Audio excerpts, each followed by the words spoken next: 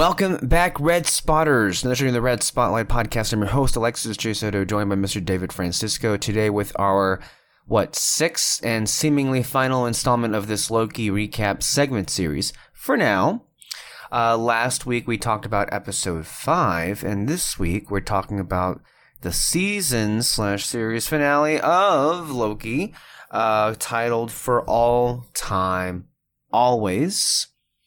We've done these recap segment series for a couple of shows now, namely the last couple of Marvel shows. And so, first and foremost, thank you all for listening. As a reminder, you can catch our podcast anywhere you listen to podcasts, whether it be on Apple, Spotify, CastBox, iHeartRadio, Stitch In, and other places. Every single Sunday as well on Thursdays. Just a reminder there. And the way that it works with us is we will give off our initial spoiler-free impressions of the episode, and then we will go into a breakdown of all of the episode as it happened in sequence. That conversation is led by Mr. David here. And we will also have some thoughts, what we thought overall of the season of Loki, as well as David's thoughts on Black Widow. We had I would say a pretty in-depth discussion on not just Black Widow, but also how the MCU has treated Natasha Romanoff in our previous podcast with Peter Martinez. Just look for the podcast that's titled F You to Natasha Romanoff, which is pretty much how some of us felt. I will say, I don't think any other review of Black Widow went in as in-depth as we did as to how the trajectory of that character was coursed, through the MCU. Why it is that way, I don't know. But hey, that's something we got that's unique to us. So please go ahead and check that one out. So yeah, that's going to be our episode here on Red Spotlight number 339. David, how are you doing today? I'm good. Yeah? This is, once again, we're at the end of the road with another Marvel show. It's so crazy to think about how, we began the year looking at all of these different shows that were coming, and now we've finished 3 of them, which is crazy. It's even crazier when you think about that. It feels like just yesterday we started talking about the first episode of Loki, and now here we are at the very end. Here we are. And so there have been a lot of reactions. I'm sure people who are tuning in have not just watched the episode, but have seen the reaction online, in particular on film Twitter. By the way, if you're not on film Twitter, you're a fan of film, do that. It's not always best for your mental health, but it's, I think, the best way to keep in touch with what the conversation is shaping like. And of course, we do our best here to kind of inform you of what that conversation is flowing like. So, people are losing their minds when it comes to this episode. And I have seen some pretty bold statements, I have to say, from a lot of people. So with that being said, let's go ahead and get to our initial impressions of the episode. We can further discuss as to how this played like a finale and overall what we thought of the season toward the latter end of the discussion. But at the top, I'd like to know what you thought as far as this episode and how it landed with you. Spoiler free, obviously. Our impressions here. Mm-hmm. Honestly, I feel like this one had the least amount of information, weirdly. They told us stuff that we already information or reveals, you mean? I guess reveals more so, yeah. It's just some stuff we kind of already knew. They just added a little bit more details, but and all that. But overall, I enjoyed the episode. There's one character there that I thought did a pretty good job. I really liked his performance and all that. As a finale, it definitely left me wanting more, and I'm excited. I mean, it's already kind of announced that second season is starting. So this is one of the spoilers we really can't get away from. At the end of this episode, they announced literally Loki season 2 confirmed. Which, by the way, if you had listened to our conversations weeks ago, you would not be surprised by this, because we've been saying for a long time now that it has been reportedly in development. The people behind the show or producers from Marvel have been saying it's very likely. So Marvel themselves have been telegraphing for a while now that this was going to happen. So this was kind of the final nail. And by the way, when it ended the way that it ended, I would say that, oh yeah, there's obviously more. This isn't the end here. So people should have, on some level, expected it. As you were? Like I said, the way it ended, it did leave me wanting more and all that. But overall, I feel the same way as every other episode. I still like Loki, Sylvie, their relationship. Seems complicated now, but again, I'm excited for it on the next season. And yeah. I tend to agree with it, just about your overall feeling of it. I thought this was honestly a very good episode. All of the episodes, in my view, have been very good episodes. Some have actually been quite great. There are some problems that I'm beginning to have just from, and I guess it's just because I don't seem to quite understand, based on what I saw in this episode, what has got people so excited. Because when you say there are when you said at the top, there was no new information, when I wanted to ask you about, well, did you mean no new revelations? Well, yeah, because all the things that honestly happen here, we basically called, and just because we predicted it, and then we got what we thought we were going to get, that isn't a disappointment in and of itself. And please, anyone who is listening, do not misconstrue as I am saying that. No, that's not what the issue is, at least for me. But as far as new information is concerned, well, there was a lot of information. And honestly, most of the episode was basically in one room, and one major character explaining the whole thing. And I've seen some people say that it felt like the whole episode was pretty much exposition. And when you put the word information, your brain kind of forms information dump.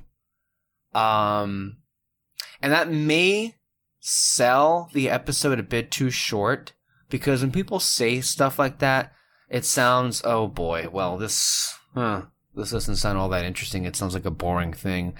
And honestly, it may be the information dump in and of itself that has a lot of people so excited, because we've seen people, especially some, I guess most fans, and then also certain critics / reporters, journalists, who are on film Twitter, who are accredited, who, if you follow them and their usual palettes, they tend to eat this stuff up, especially if it expands the lore and if it expands the universe.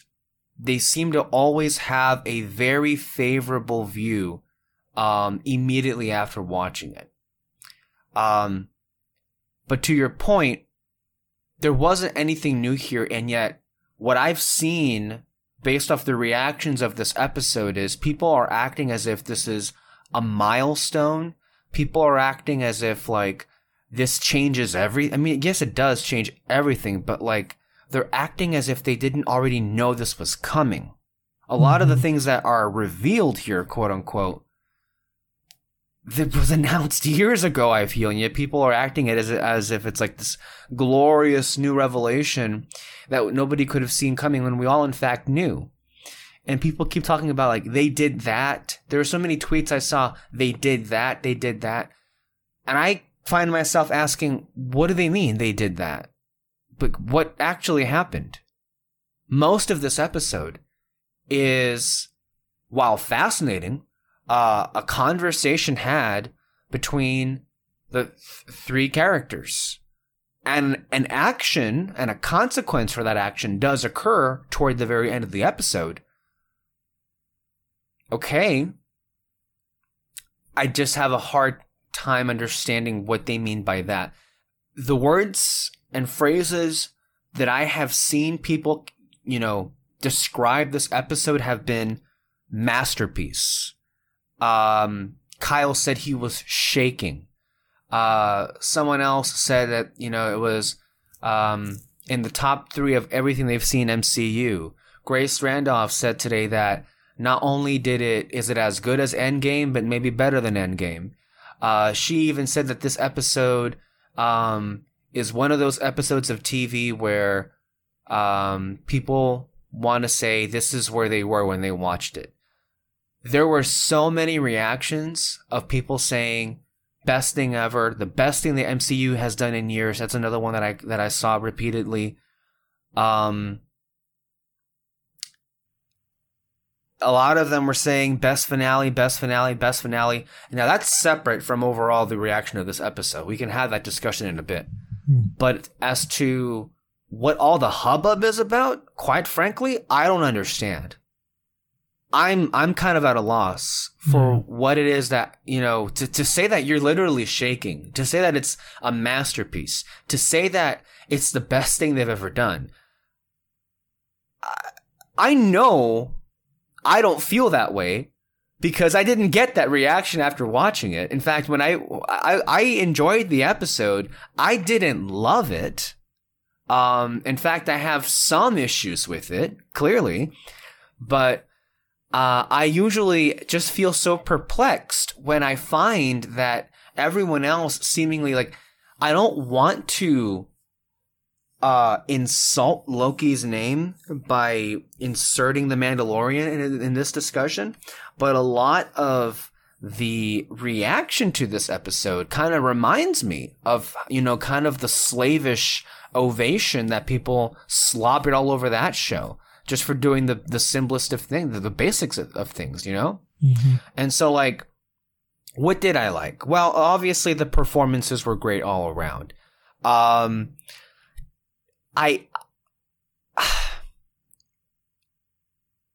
think for me, there was a great moment toward the end. I think the last couple of minutes really kind of brought it all home as far as the episode is concerned. Hiddleston, DiMartino, continue to hit out of the park. And they had an amazing scene.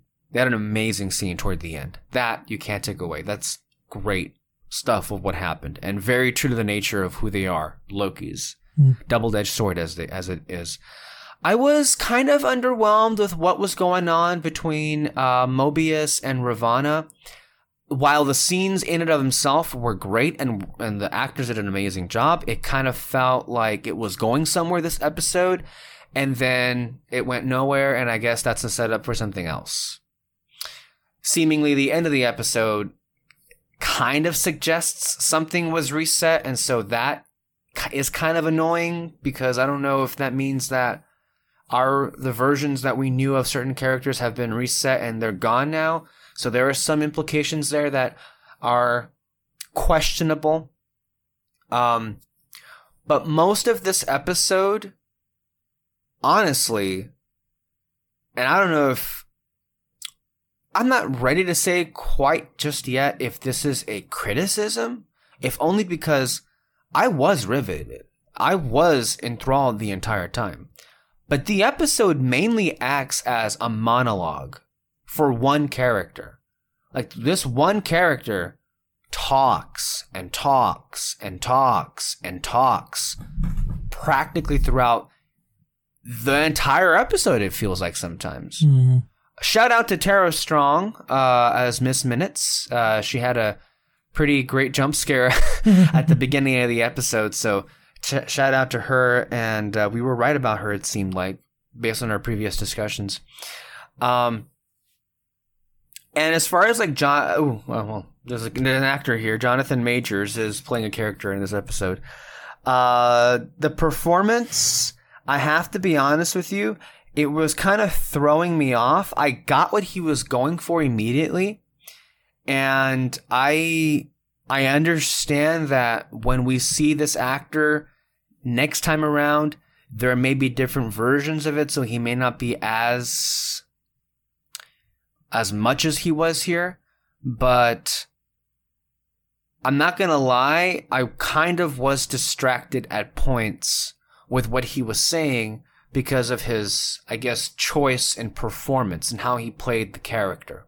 Now, again, I know nothing of this character, so it could be exactly as it's intended, but a lot of the times it felt as if like Majors was like going for something really out there, and at times it worked, and at times I kind of was distracted. Maybe I just need to get used to it. Maybe when I watch it again, it'll be just fine. But overall, a good performance. But that mixed with all of everything else, I kind of feel ultimately that yes, it did leave me wanting more, but maybe it left me wanting too much more. I kind of was hoping for a little bit more resolution, because it almost feels like we got no resolution whatsoever. We got we got a big reveal. I guess the characters are off in different places, but it feels like we have no resolution whatsoever to any of the events of season 1. Yeah. And we're folding it over into the confirmed season 2 now, and it didn't feel like I was watching a finale. And so it almost felt like I'm watching episode 6, expecting episode 7 next week. And when you combine that with the fact that some of the stuff that quote unquote was launched in this episode may be delved into, not immediately the next thing would be season 2, but another movie in the Marvel Cinematic Universe, then it delves into other quote-unquote issues that maybe are exclusive pertaining to me, not so much everybody else. And so I get that a lot of people are so excited about this episode. But I mean, I saw the look on your face, David, when I told you about all the big words that people were saying, and you're like, what are they? I mean, the best thing Marvel's ever done, better than Endgame, and like, huh? Like, yeah, I mean, to me, still, WandaVision is the best show out of all of them. That's another thing I was saying. That's another thing That's another thing I was seeing, actually, is like Loki, the best Disney Plus Marvel show. Now I'm like, sit down. Seriously. I mean, no, hey, if you think it's your favorite, by all means, enjoy it. But like people saying it gets the best, better than WandaVision, I'm like, no, not for me, clearly. Mm-hmm. Now, it's weird because, again, we're not getting into the spoilers just right now. We're in this, wrapping up my thoughts here. It's weird because it's weird to compare this with the other two finales of WandaVision and Falcon and Winter Soldier, because in some ways it's the best, but also in some ways it's the worst. And even then, I don't think anything here rose to the level of awesome wowness, if that's what we're going to call it, that happened in WandaVision. The WandaVision finale suffered a lot of issues. It really did. But the stuff that worked in it still is the cream of the crop. That nothing has yet to touch, at least for me. Even the stuff that happened here with Sylvie and with Loki, I don't think came close to at least what I felt with Wanda and with Vision. So, yeah, we need to back the fuck up in terms of that statement, because I'm like, people, what the fuck? It's like, it reminds me honestly of Mandalorian again, when people just like, they're so swept in the moment, and they're even further swept by like everybody saying all these positive things, that a bunch of like adjectives and words come out that I don't think are really appropriate for what, the quality of what we got, which overall again is really good. But yeah, I I didn't want to come here and like be a bummer to anybody, but like I watched the episode, I enjoyed it, but then I moved on. Everybody else I'm seeing online, it's like, oh my goodness, the MCU will never be the same. No, fuck, it will never be the same. Like the revelation that happened, you knew it was going to happen. So I don't get why you're so jumping up and down about. Okay, sure, all of which is to say, I like the episode a lot. And yeah. We always find ourselves in situations like these. It's like, I like something and yet there's plenty to complain about. Yeah. Especially if you listen to our Black Widow review, which, by the way, if you listen to it, I didn't intend to go into that review to come off as angry or to tear it apart. But I don't think that's what ended up happening in the end result. Like I didn't intend to do anything, but when I heard the recording back, I hadn't realized how angry I actually sounded in moments of it. So anyway, that's where I'm at. So, David, any response to what I said? And then if you don't have much of it, well, we can get into it when we get to the particulars. If you want to go ahead and start leading us off with the recap of this episode, which I have to imagine may be a bit simple for you this week because we don't really move around too much. Yeah, that's the thing. There's not really much to talk about in this episode, honestly. I think we should just get into it, really.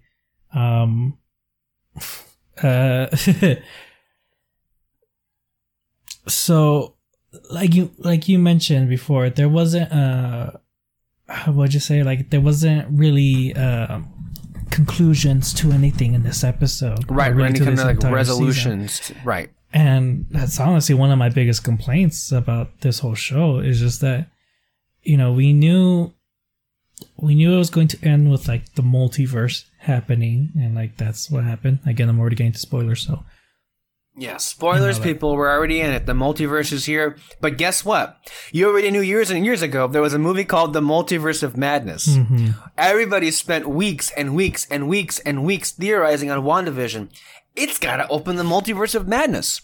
And then when this episode seemingly suggests that it does open the Multiverse of Madness, people are like, oh, I never saw that coming. Oh, come on, get the fuck over yourself. That's what turns me off. Sorry. Yeah. Go ahead. No, I mean, even in the first episode of this show, people were like, oh yeah, it's going to end with Loki stopping the TVA and creating the multiverse. And I mean, we got one of those things, right? Technically, two. When you look at it, kind of. Yeah. But yeah, like you said, like there wasn't any conclusion at all. Like literally the first episode, we get the Loki that we saw in Infinity War. Like, that he's already like kind of, I guess, accepted the fact that he's like an Odin and all that. Like they sped through that, and that kind of halted his story, because afterwards it was just, it was him falling in love with someone and all that, but he didn't change after the first episode, at least not for me. And all that. And so I don't know, it's just, that was one thing, is like there wasn't really any more conclusion to Loki. Like what you saw in the first episode is what you got in the end, when they should have, like what happened to him in the first episode, they should have prolonged that throughout the entire series, just so at least we can get a journey of his character or something. And it just kind of seemed... Let's stop and examine that real quick. And I guess this is, look, if you're listening, you saw the episode, this episode is basically Jonathan Majors talking, and you get all this information. So It's very simple and easy to follow. So we shouldn't be all over the place. As far as this season journey for Loki, I'm curious to hear you say that. So let me say what I think, and then about what you just said, and then let's see if we can have a back and forth on that. So like the Loki that was taken out of the Avengers and then saw the rest of what was supposed to be his life, and it seemed that for the first 2 episodes, he was kind of in this state of fluctuation where, on one hand, he maybe did want something more and new for himself, but then on the other hand, well, he's just the same person, but he just realizes that the ultimate power is the TVA, and now his next plan is to topple the TVA for him to take control. Then Sylvie comes along, and then things begin to, at least his priorities seem to shift somewhat when he realizes that there's a connection he makes with her. A connection that has since been revealed to be a romantic one. Mm-hmm. Because, of course, only Loki can fall for himself, which is hilarious, but still heartwarming, I guess. Mm. Then we jump back to the TVA, and his connection with Sylvie, and I guess his fondness for Mobius has allowed him to feel things again.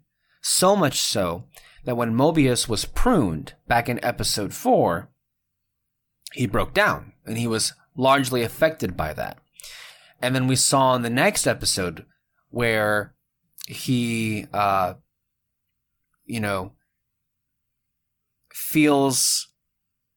is seen to be very moved, when he embraces Mobius, when he looks longingly at Sylvie. Like, I guess the journey here is this version of Loki is learning to finally open up to things and allow himself to feel these things. And maybe through these relationships, he himself has learned to extend a little bit of trust. So when we get to this episode, in the events that happened, you see it being flipped, where he is ready to trust somebody who he would never, back in episode 1, have trusted. Whereas his counterpart in Sylvie just simply won't. And that's something that they definitely have here. So, is Loki the same? I mean, he's the same personality.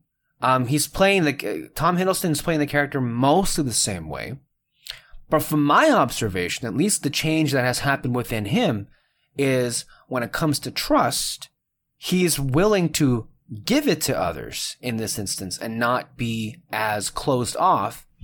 And then obviously in terms of how disgusted he was with all the other Lokis stabbing each other in the back, in episode 5, it, on the surface anyway, suggests there has been some growth on his part to see that he was foolish for ever being that way. And then, of course, in this episode, he kind of gets the ultimate taste of what it's like to be, for all the people that he personally stabbed in the back, to have one of his own basically do that to him. And then be left in the, what the fuck did you just do situation that many people who at one point or another in the MCU have trusted Loki. So that's what I'm registering as far as these episodes are concerned. Were you referring to that specifically, or did you think that, or you acknowledge that, or you feel that's not a substantial amount of growth that you would have liked to have seen? I don't think it's a substantial amount of growth, especially because the goal in the end was to take over the TVA, and I was actually kind of excited for that. And so the moment when Sylvie threw him, that still can happen, by the way. I don't know when, still but can happen. But right. I feel like for this specific show, though, and especially because you don't really know if you were going to get a second season, right? What I really wanted, at least for in that goal, is when Sylvie throws him back to the TVA after they have their kiss and all that. It's oh wow, and everything. I was kind of hoping that by this time some of the TVA agents, they know their variants and all that, and he'll come in and be like, hey, I found everything out. I found the guy who was in charge and all that. And then that's when people would look at him and kind of want him to lead. But he's not taking over because he wants to rule. And everything that you said about how he cared about Sylvie, that is a growth of a hero to me, because because if he wanted to take over the TVA in that moment, again, it's not to rule the people, but it's to lead an army so that he can give people true free will, not his version of free will, which he mentioned in the first episode. Right. And so that's my biggest problem with it, is just that we didn't really get a full conclusion into the story that he wanted. We got a conclusion with Sylvie's story, and kind of, but that's kind of it. Like I said, she had a goal in mind, which is to stop TVA. She stopped the guy who was in charge of the TVA, but and I mean, that's fine, because again, that was still her goal. It's just now there's something else even bigger now going to take over, which is how you basically expand on these types of superhero shows and all that, or movies. Mm-hmm. And so it's just, and literally the episode ended with a reset. Mobius doesn't remember who Loki is. They're still all TVA agents, and it's like, you could have expanded on it in some way. And especially because now that the multiverse is sort of happening, it could lead to Secret Wars, or no, what is it? Or basically where the Avengers fight other Avengers villains and all from the multiverse and all that. And you can have a little story where he's maybe trying to preserve the timeline in some way, so that when we lead to that, we can have this Loki from this show into the next big Avengers event. Right. And so that's my complaint, I guess. That's how I see that there is no conclusion at all. Now, do you think this still would have been your issue? Because it sounds to me like the issue that you're saying is, as far as to what the arc that Loki had this season, it still very much is left unresolved. And so I guess what we're seeing here is a multi-season arc for Loki. And even if, let's say, the season had more episodes than the 6, let's say it had 9 or 10, if it still ended up like this, it seems there would still be that lack of conclusion, obviously, because it's not the end. There's still more to come, at least with the next season. And if they're doing a next season, I mean, who's to say how long they plan on doing this? I mean, honestly, at this point. Now, it's a tough thing, because it's hard to call this a satisfying finale. Mm-hmm. In part because of what you just said. A lot of the things that people were feeling with episode 3, where it ends, and they were like, but nothing happened. Okay. I kind of feel that way this week, where it ends and I'm like, yeah, but nothing really happened. Yeah. Like, we really didn't go anywhere. I mean, sure, one major event happened, but nothing was moved forward. It felt like we were at a stalemate. Mm-hmm. And now, who knows when we're going to get the next installment of this? Like, what, late 2022? 2023? Like, that's the problem with them. It's like there's so many shows that they're doing. Who the hell knows when the next time this thing is going to come back? So cliffhangers are one thing. We've had cliffhangers all the time. But in particular, and I'm sure a lot of the finales, especially from shows like the ones that you and I like, Doctor Who, S.H.I.E.L.D., those shows have great season finales. And they tease a lot of great stuff, and they have amazing cliffhangers. S.H.I.E.L.D. had some great cliffhangers in their seasons, in their finales. Mm-hmm. Some great cliffhangers. But they still left you with a satisfying feeling at the end of watching it that the season had come to a close. That a lot of threads and storylines had their resolution, and now we're ready to move on to the next thing. That's the difference. Mm-hmm. Here, you don't get any of that. Yeah. And I go ahead. And I just wish they did, though, because, you know, these 3 sets of shows, you know, it's the first one that really any studio has ever done, like these kinds of shows that like connect to movies, connect to a bigger universe. And I just kind of wish, in a seismic way as this. And so I wish they would have given it like a really good conclusion to this, not to like, you know, give me a full ending or anything like that. Like, no, just kind of like, you know, give me whatever you wanted to set up in this show, like, go ahead, but give me a proper conclusion to stuff and all that. Which is what we thought we were going to have, was going to be the case with WandaVision.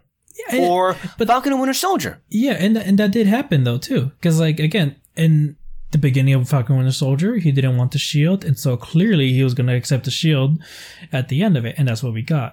And with WandaVision, she was clearly going through a traumatic experience. And even though it doesn't seem like it in the after credit scene, there was a conclusion to that in the show. They had their own endings. Mm-hmm. It didn't, like, they weren't, I mean, those characters are going to have future stories, but those stories in and of themselves had conclusions. Now, the thing with Loki is going to have a season 2. Mm-hmm. That is confirmed. So there is that. But on the other hand, and I guess this is kind of breaking news, but I believe a lot of outlets today are reporting that Tom Hiddleston is going to be playing a role. Tom Hiddleston's Loki is going to be playing a role in Doctor Strange in the Multiverse of Madness. Mm-hmm. So here we come back to this thing again. Kevin Feige said some time ago that you don't need to watch the TV shows in order to keep up with the movies. And that still may very well be the case when it comes to the Multiverse of Madness. However, what if we reverse that? Let's say you're just watching the TV shows. Let's say you're just watching Loki.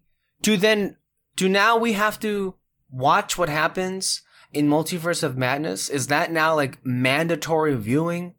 Because this whole thing feels like it's like the jump off point to the Multiverse of Madness. Mm-hmm. And if we skip the movie and we start season 2, what happens if, let's say that for TV viewers, what happens if you watch this episode and then whatever they plan for the first installment of season 2, are we just going to skip a major event and that be off in the movie? For not just like the multiverse, which involves, you know, a big part of the narrative of this show, but as well as the lead character being off in that film and doing something over there. That's kind of the flip side. It's like, you don't need to watch the TV shows to understand the films, but do you have to watch the films to understand the TV shows? Now, that being said, one could reasonably say, well, you know, Alexis, why would you watch WandaVision? Why would you watch Falcon Winter Soldier if you didn't watch those characters in movies before? Okay, sure, fine. But that isn't the point here. Mm-hmm. The point is the television shows standing on their own and them being their own stories. I guess the best case scenario is the Multiverse of Madness happens off in Doctor Strange. And with respect to the TVA and Jonathan Majors and Loki, that's still going to happen on the Loki TV show, I would hope. Mm-hmm. Like, right? Like, yeah. I hope this whole thing isn't going to be resolved in the Doctor Strange film, and then we start season 2, and I guess we're here now, guys. Like, that, I don't think that's what's going to happen, but you see what I'm saying here is that that could happen. And so, for a lot of people, they may be hearing me and saying, Alexis, what the fuck is the big deal? We all know it's an extended universe. Like, if you're into this universe, you're going to be watching the TV shows and you're going to be watching the movies. First of all, I really do cringe at that because for a lot of years, there were TV shows that were connected, quote unquote. Did you care about them? Did you watch them? No. So, first of all, respectively, fuck off in that regard. Now, second of all, I get it. I'll watch, I've watched everything MCU and I'll continue to do so. And I've made my feelings known about some things in the MCU that I think are very poor, if not bad. But I still watch them, and I still love this universe. And then in terms of the connectivity, yeah, Daredevil, like, you know, they mentioned Avengers, like the first movie and some other stuff and all that. But you didn't need to watch that. You didn't need to watch the movies to understand that show. Right. And out of all the shows that we've seen that the MCU have created, Daredevil is the best one. And again, that barely has any connectivity. Not as much as WandaVision or Loki or fucking Winter Soldier has. Mm-hmm. You know, and so that's why I think it's kind of important to kind of talk about like how much connectivity do you need from the shows to the movies. Now be careful when you say MCU, because some people may have a connection fit. You and I may consider to be part of the MCU, but for clarification's sake, Kevin Feige did not produce that show. Marvel Studios did not produce that show. Mm-hmm. That was the aforementioned Marvel Entertainment, the now dead, I think, Marvel Television, that was a subsidiary of Marvel Entertainment that was run by Jeff Loeb, hired by Ike Perlmutter. And we all know that story. So I know what you meant, and I think you're right. But for clarification's sake, because people are obsessed with this whole canon thing and everything. So I know, look, I tend to agree with what you said here. It is going to be fascinating how all this, I guess, pans out per se. Mm-hmm. But like, this is kind of the ending that I had for this was ultimately what I had feared for these shows, in that all of them would be less about their own individual stories and their own characters and more, you know, serving the cinematic universe at large. And the finale, I mean, honestly, it didn't really do much for our characters. It really did a lot of work to lift up what's going to happen as far as the next big MCU event is concerned. But yeah, no. I get why people like that stuff, because there are people, let's be honest, without even cognizantly being aware of it, that's all they care about, is just more world building, expanding the lore. I'll bet you there are people out there that if every single episode of this season had been information dumps, like what this episode was, people are like, what are you talking about? It's the best thing ever. Hence why The Mandalorian is so popular. Like, the thing, yeah,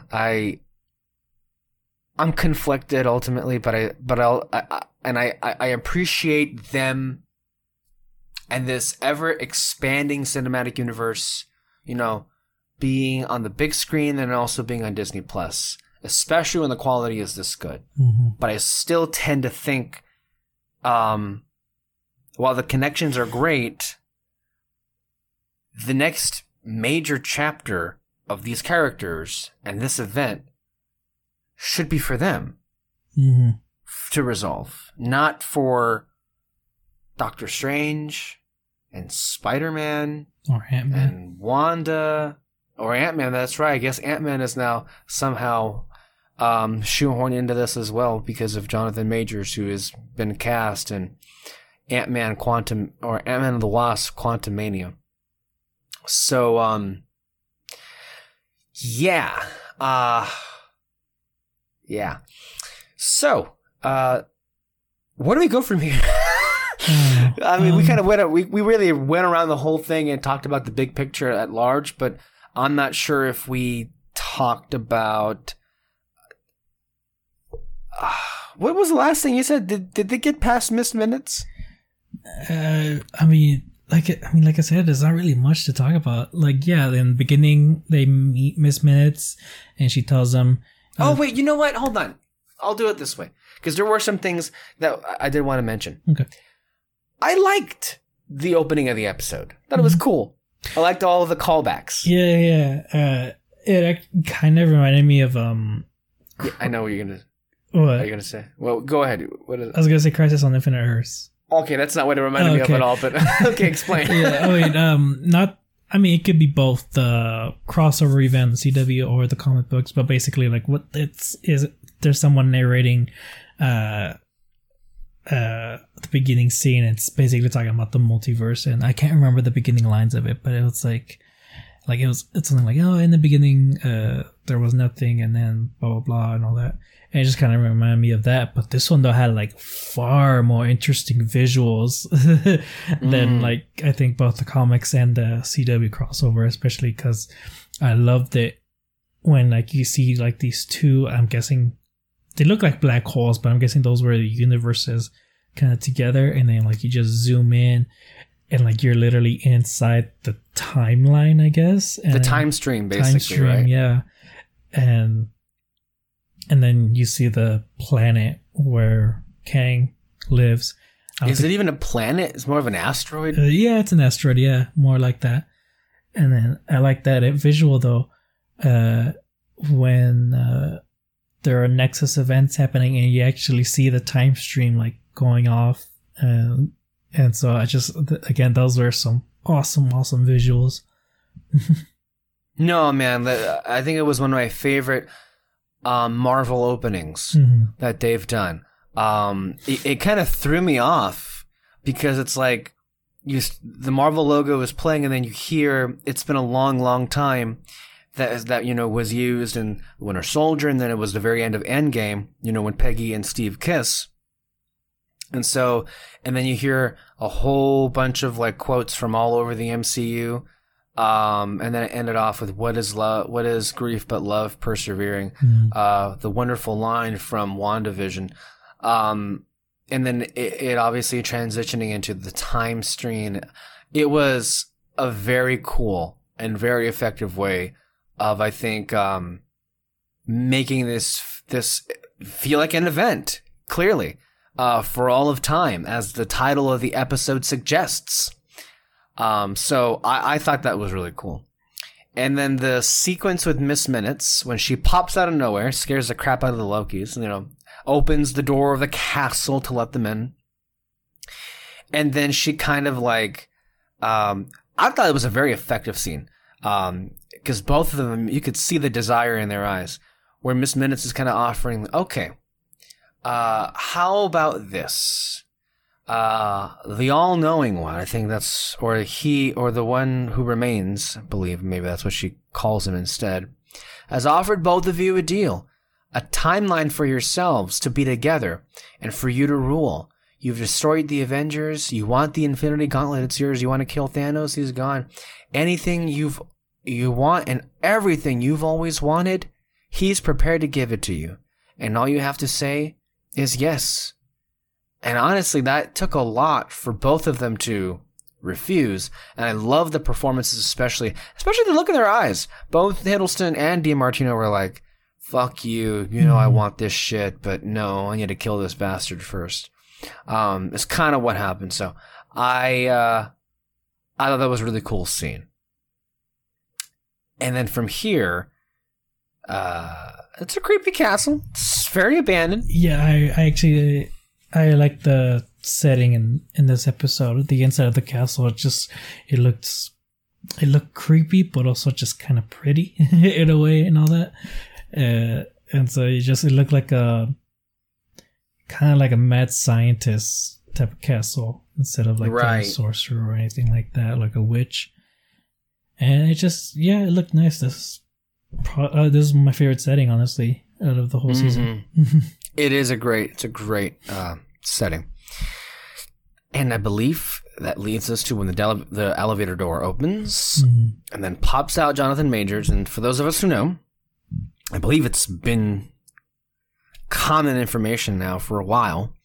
As we said last week, Jonathan Majors was cast a while back in the Marvel Cinematic Universe.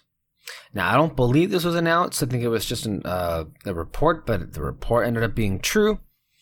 And he is playing, even though his name isn't mentioned here, although it is very much him, Kang. I think the name that he even references itself later on in the episode where he says, I've been called the Conqueror, Kang the Conqueror. And yeah, what did you think of that moment when elevator door opens and you see Jonathan Major? It's like, damn, they're actually doing it. Yeah, that's basically it. Damn, they're doing it. I mean, I saw the episode at midnight, so I'm always tired when I watch these episodes, so I'm never reacting like, oh my god, or anything like that. So, yeah, so it was just basically that, like, damn, they're doing that.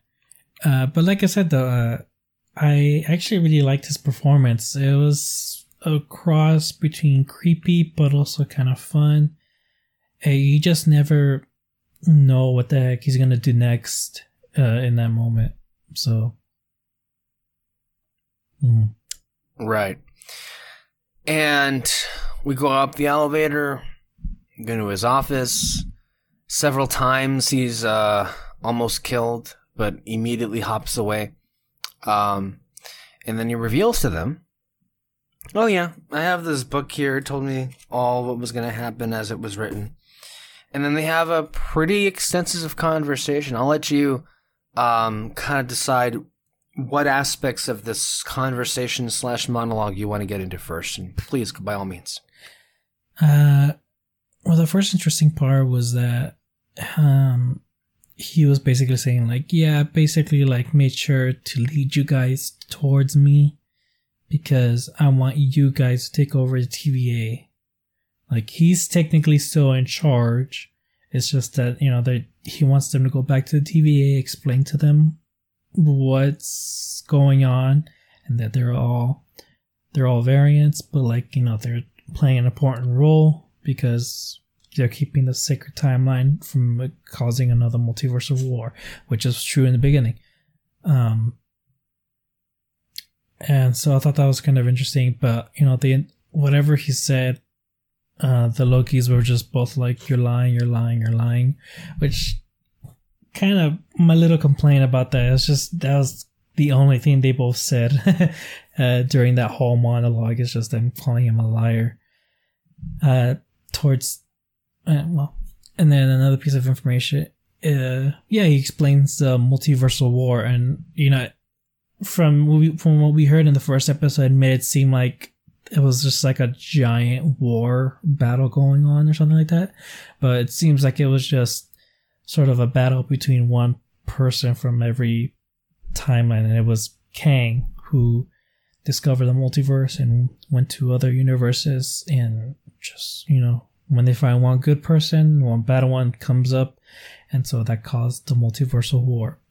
And at one point, this Kang, I don't think we're sure that this was like the one that figured out multiverse, or like the one that kind of like took the first steps in contacting the rest of himself. But he got control of Alliath, which is the Black Cloud in the 5th episode, and that's how he became the conqueror, I guess, of the multiverse and the sacred timeline. And turns out, yeah, he made up the whole 3 timekeepers thing, and I mean, that's kind of it, really. He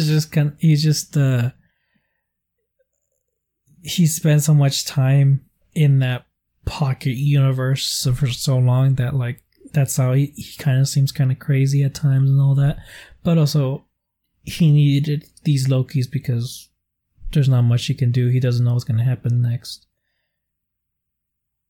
But yeah, that was basically his whole monologue. Yeah, I found it interesting that was, I guess the reveal that I wasn't expecting here is that Kang was looking forward to Loki and Sylvie joining him, and that he actually wanted them to replace him. Mm-hmm. Because he just wanted to move on. Which that would have been really interesting to see. And that technically could have happened. His origin was actually a pretty cool story. Especially how it was, I guess, visualized on screen in a very budget way. But, you know, serves the purpose, obviously. Of, you know, him being the person to discover the multiverse existing, and then different versions of him, and then that's how the multiversal war that we've been talking about kind of broke out. And so, in a sense, the TVA and their mission kind of was true from the very beginning. It's just the origins were kind of fibbed a bit to hide, I guess, the identity of the true person behind. I mean, it basically is, as we've been saying, a Wizard of Oz situation, where you have, you know, Kang hiding behind the three timekeepers, or yeah, basically, which is interesting, and his whole presence in here is interesting as well, because at first, as Loki and Sylvie, you're not really quite sure what to make of it, and the more and more he's explaining, and the more he's detailing of it, I mean, you don't want to trust somebody who you're expecting to be a bad guy, but by the end of it, it's like, I don't know, I believed him personally, and so yeah, that was it was a long monologue, that's for sure, but it was interesting.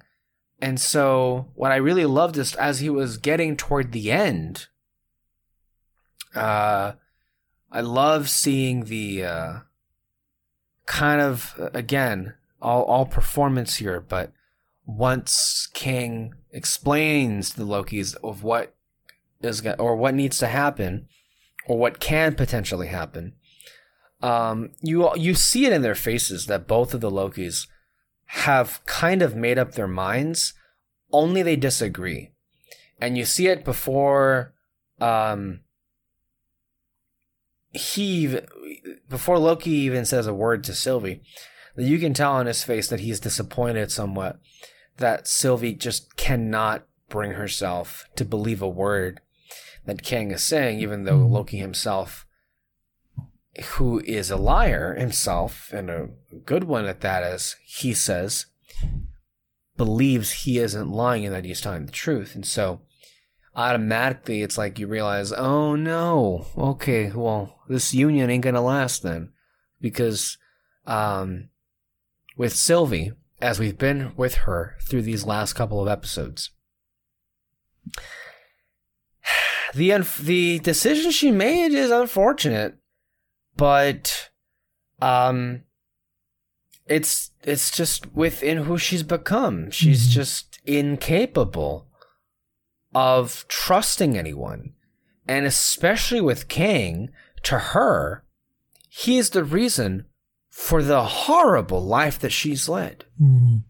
And she's hoping, I guess beyond all hope, that once she kills him, she will have accomplished something. She would have finally, toppled her oppressor, maybe begin to live. Maybe. And throughout, a sequence of events, she is stopped by Loki several times. She pushes him away. He manages to open up and have perhaps the most honest moment Loki has ever had. And she has one as well. But also, for whatever love she may have for him, it comes clearly second to what her objective was in that moment. And I love the turn of the camera. I love how, as they embrace for a kiss, they're turning and she's reaching for something. She gets the temp pad, she opens it up, and then she pushes Loki through it. Another classic Loki betrayal, if there ever was one. And then she kills Kang. And Kang's like, cool, see you in a minute. Literally is kind of his reaction. And I don't know, there was nothing else for Sylvie, but she kind of like stepped away, and I think she sat back down. But at least the look on her face communicated to me that she kind of regretted it because it didn't bring her any kind of closure. It didn't bring her any kind of joy. She was like, fuck, this is it. This is not as good as I thought it was going to feel like. That's kind of the look that I saw on her face. And maybe also concern for what actually may happen. So, that's where it is. Yeah. One other thing, finally kind of weird, but when Loki went back to the TVA and Mobius and B-15 didn't recognize him, I found that weird because they're supposed to be in a point of space where they don't get affected by time. And so I don't understand how... I don't know. It's weird. No, that entire ending confused me. Because, like, Mobius and B-15, before Kang was killed, they were in cahoots. They were doing something. But then we see them together back at the TVA after Kang dies. And I guess because it just happened, you don't think it would... You don't think the fluctuation of the timeline would be so instantaneous. And I was so confused because at first I was like, what are they saying? I was so lost. And then later on, like, oh, they must have been reset because then the ending, when Loki looks at the statues, the Timekeeper statues are gone, and it's a statue of Kang. So I guess that was the implication. As far as like what you're saying, that the TVA isn't supposed to be affected by it, it isn't. But if there was somebody whose death would impact that, would it not be Kang? True. Who is basically the only reason why the multiverse can't break through. And if, as he said, when he is gone, they're all going to come through. So I think that's kind of what happened there. And I wonder, I mean, does that mean that Mobius and Hunter 15, did they just get erased? And then these are just like, are these the same B-15 and Mobius, but they've just had their memories erased, or they've been reset, or like what? Where are we with this? I don't know. I don't know. It's too hard to think about, honestly. And then it ends, and it's over. And that's that. Yeah. That's kind of all that happens here.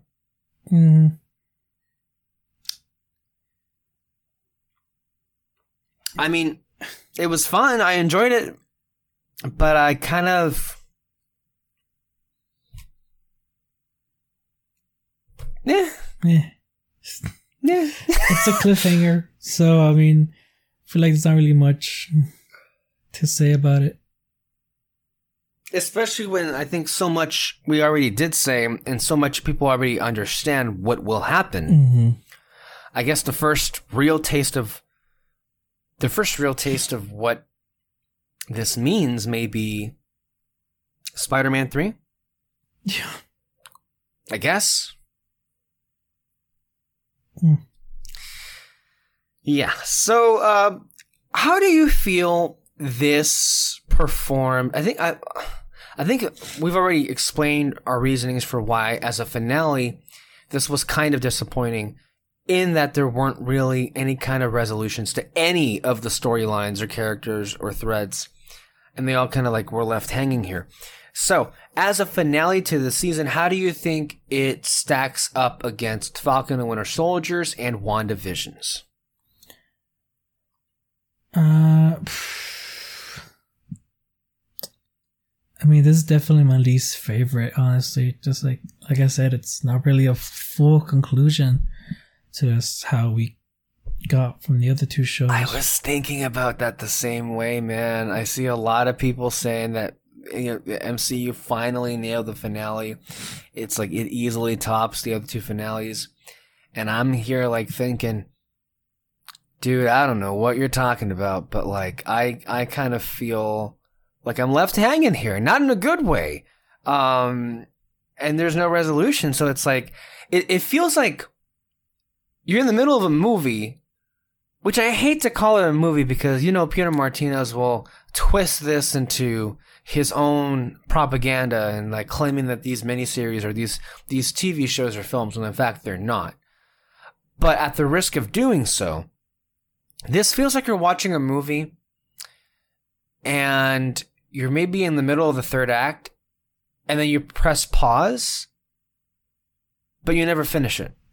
Or you have to wait a year to finish it. Mm-hmm. This is what that feels like. Like, it feels like we're in the middle of the finale, but we're just taking a pause here. Nothing is resolved. And so, as a finale to the season, I'm sorry to say, it's not really satisfying in the way that WandaVision and or Falcon and Winter Soldier were. I think, like, Falcon and Winter Soldier had the best, because there was the most, I think, satisfaction. It closed off the story. There were issues, but not nearly as many issues as WandaVision is concerned. Now, this finale, I don't know, I guess, like, are there as big of narrative issues as there were the other two? Or is it just because of how it was designed and how it leaves us that is the issue here? I think it's kind of everything. Especially because the big one is Kang reveal. Something people kept saying is that they kind of hoped it wasn't Kang, mostly because who is Kang to Loki? Like, what connection does he have to this character? What connection does Loki have to Kang? And so they kind of hoped that it would be like maybe either another Loki or someone theorized that it could be another Odin. Like have him be the conqueror of the sacred timeline or something. And just to kind of like, like let them have, because I guess that's another reason why I feel like this wasn't really concluded right. Like I mentioned, he said... It's not a conclusion. It's not a conclusion. Like I mentioned, in the first episode, he mentions like, I wanted to give people true free will, and that is like me taking control. I wanted him to take control of the TVA because he wants people to have true free will, and one way is to give them the multiverse and have them make whatever decisions they want. And in doing so, though, that causes Sylvie to exist in her own world. And so like that's kind of how you conclude a story, like for me at least in this season. Again, yeah, you can do that still in the second season or whatever. It's just that, the movies are greatly, even though you don't need to see, hopefully you don't need to see the movies to understand the shows. The movies are still going to greatly affect the shows no matter what. Mm-hmm. Especially because that's going to take more priority than the shows. Right. And so you don't really know what's going to happen in the end.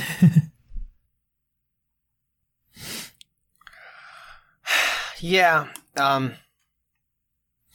That's kind of where we are with it. Overall, finale is to the side. Now that we've seen the entirety of WandaVision, Falcon Winter Soldier, and Loki Season 1, how would you rank them? I think we already said WandaVision is still top. Yeah, overall. WandaVision, Falcon, and then Loki. And then Loki. Yeah. That's the weird thing. It's like, when you watch the first two episodes, and then even when you're thinking of episode 4, it's like, man, Loki may be close to the top, or maybe the best of them. But overall, I kind of like, I don't care as much as I did about what happened with the other two shows. Mm-hmm. Yeah. Interesting, huh? Mm-hmm. But still, overall, a very good season of television. Yeah. With some great stuff in it. But I think you and I seemingly have a contrarian point of view here, because all I'm seeing everyone jumping up and down today on Twitter, it's like, man, this is the best, easily the best finale, easily the best MCU TV show. People are saying it's better than Endgame. Whoa, okay. Mm-hmm. Yeah, that's wow, yowza.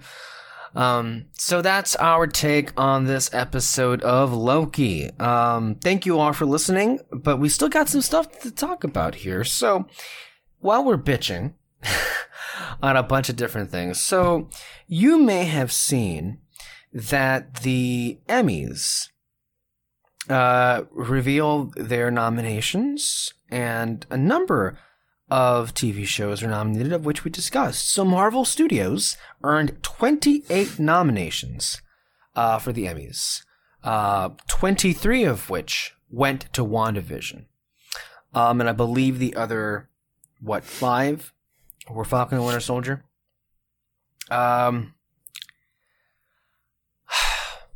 I'm happy for both of the shows. I'm happy they're getting the recognition. I think they're both quality-made TV shows, and I think, in particular with WandaVision, I'm happy for all of that. Where I'm continuously just kind of bummed, and I don't know if this has been brought up before, but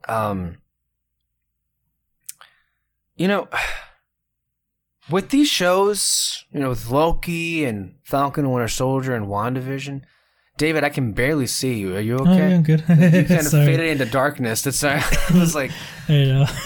The lights is it out. cloudy over there? The lights out in my room. Oh, okay. No, it's okay. It's okay. I just wanted to make sure, because it felt like you were fading into oblivion there or something. So dark it looked like. But with these shows, the benefit that they have is the platform. They have the support of the studio, Marvel Studios. They have the full support of Disney, with it being on Disney Plus. Since it's the it thing right now and it's on a big streaming service, it's all anyone's ever talking about, not just as far as, general audiences are concerned, but it's all the media is talking about, right? And like, every week, the guest stars of these shows have interviews with all the publications. The stars themselves seemingly have weekly interviews when these shows are airing. So many articles are written about them, the majority of them being very positive.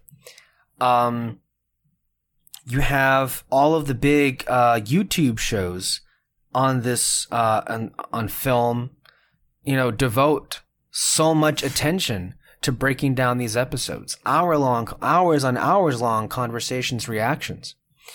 And now even to the point where, I believe a few weeks ago they swept the MTV Movie Awards, and now here they're being nominated and being recognized for by the Television Academy. Alexis, she has an Instagram page, More Nonsense, and she posts all the new stuff on Disney Plus, but particularly the Marvel stuff. And Fantasy Fair, them being a Disney podcast, they talk about all these shows. And I have to be honest, it just bums me out, unbelievably so, that while the people behind these shows get to have this platform and they're showered with praise and all this attention, it really bums me out that none of the other casts for the Marvel TV shows that came before this got any of that. They got nothing like that.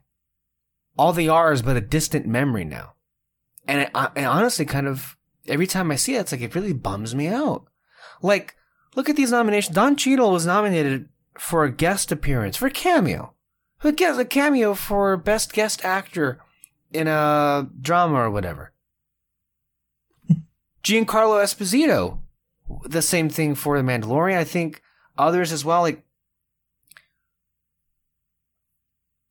The only reason these shows, honestly, got these nominations, and I'm talking about the Disney Plus shows, is because of how big of a platform they have with Disney Plus, because of how popular they are, because of the big megaphone behind these shows, because everyone's talking about it. I'm sure the pandemic era helped it because people were obviously on streaming more than they were on anything else. But like, it just feels so hollow. It feels so fake. And it kind of like makes me feel even worse because when you compare like, okay, yeah, so WandaVision got 23 nominations. Do you know what else? Do you know what got 24 nominations? The fucking Mandalorian. Season 2 of The Mandalorian. Which, I know our views are not mainstream. They seem to rarely ever be, these days anyway. But a lot of us here felt like on this network, that season was among the worst written seasons of TV we've ever witnessed. And yet here it is. The genre show that got the most nominations. 24 nominations, tying with The Crown. The Crown, which is prestige television. The Crown is among the best TV shows on air right now, particularly season 4. So it's like, why are these shows being nominated? It's because they're popular. It's because they're hot. And if that's the case, going back to what I was saying, what would have happened to shows like Daredevil and Agents of S.H.I.E.L.D. if they had the push and the attention that these shows have right now? WandaVision, Loki, and Falcon Winter Soldier. Now, to be clear, S.H.I.E.L.D. and Daredevil in particular, they've been nominated for Emmys. They're both Emmy-nominated shows, but you know what categories they were nominated for? Like 1 or 2 in the technical categories, at the bottom of the barrel list when it comes to this. These shows are being nominated for acting, for series, directing, writing. Genre shows like these never get into those categories. Never. Especially when it comes to groups like these. And so where it gets me, it's like, man, why? It makes me feel bummed as a fan of these shows that those casts especially never had this, that these actors are getting now. And then also for me, it just like makes me feel like worse and like, man, well, if only I'm just like thinking of what could have been, but never was or will be. What do you think? No, I mean, I agree with you. It is a bummer that those shows that we really like, that ones that we kind of find better than the Disney Plus shows, don't really get any recognition at all because they're superhero shows. But then you get this one. And the thing that annoys me, though, is that I watch a lot of YouTubers who talk about films and everything. And on one side, you get people who are excited about everything that comes out. You know, they'll give them like 8 out of 10s, 9 out of 10s or 10 out of 10s and all that. And like, I look at them and kind of go, you could give it a lower grade. Come on. Like, calm down a bit. And I even though I would disagree with them, I'm glad that they get excited about it and all that. But then on the other side, you get people who just bash on everything and they claim that there are no good movies coming out, there are no good shows coming out and all that. And I'm just kind of like, you're not paying attention to the right stuff then. And I mean, you really aren't. Yeah, it really is. And I mean, I know we dedicated an entire show talking about Loki and some of the stuff that we're kind of like, we're on sort of the middle ground on. But I mean, we've also talked about shows that we thought were absolutely amazing. You got The Crown. You did it with my sister. We talked about Haunting of Hill House. It's not new, but like we talked about The Last Airbender and all that. And in terms of movies, Invincible, Harley Quinn, The Good Place. Those are all like just incredible. Who deserve any type of award that comes up and all that. And so, as much as I liked WandaVision and, I should get I don't mind what's her name? Elizabeth Olsen getting an award for her acting. I thought she was amazing in it. She just had like an incredible range in that show, and all that. And in terms of the Mandalorian, like if you want to give it for technical stuff, like the CGI, that it deserves. It deserves for sure. But I mean, give it the right ones, and at the very least. And so it's just in terms of the side of the YouTube world that like people complain about everything. The reason these ones are getting awards, these ones are getting views and seem popular, it's because you're dedicating your time to talking about it. And I'm not saying like don't like stop critiquing those things or anything like that. It's just whatever time you dedicate talking about these, dedicate double that to the shows and movies that you love. Just like quit if you hate these things, either stop talking about them or put some effort in talking about other stuff that you find to be great. And it's just kind of annoying, especially because with these Emmy nominations, I know I'm gonna see videos of people going like, I can't believe it got these things, or why people deserve them. It's like people. We've said it so many times, like people like to be entertained. They don't care about plot. And then like you get the people who are critical of everything in movies and television. And they go, I don't understand why people are liking this. I don't people get entertained too easily. I'm like, yeah, no fucking shit. If people get entertained easily, like we're bored all the time, man. And so, I don't know. That's the thing I'm gonna find annoying about these Emmy nominations. Yeah.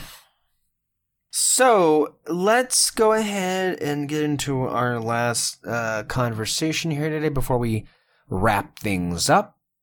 And that is Black Widow.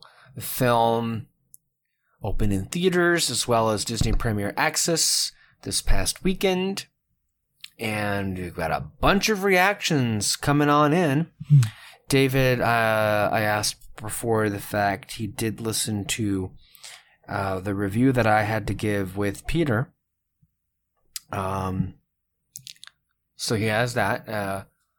And I believe he saw this film last Friday. Yeah. Mm-hmm. Okay. Yeah. So, I mean, from what I heard from you guys, I basically agree with everything you guys said. Basically? Yeah. Okay. I did enjoy the movie. There was some fun action stuff. I really liked the other new characters that we got introduced to. And Scarlett Johansson was pretty good in the movie too. In terms of like, if we should have gotten this movie sooner, yeah. Yeah. Maybe not this specific movie, but like just a Black Widow movie. We should have gotten it a long time ago. And for it to come out now, it does feel like a shoehorned in movie.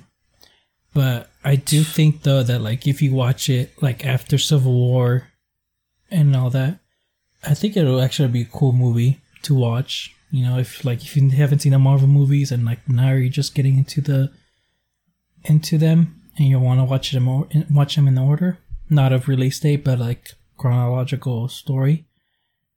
I think it's actually pretty cool, like where it's at and all that. Especially because like it's actually like a perfect reason as to why she's not getting help from the rest of the Avengers and all that. So I don't know, but I mean,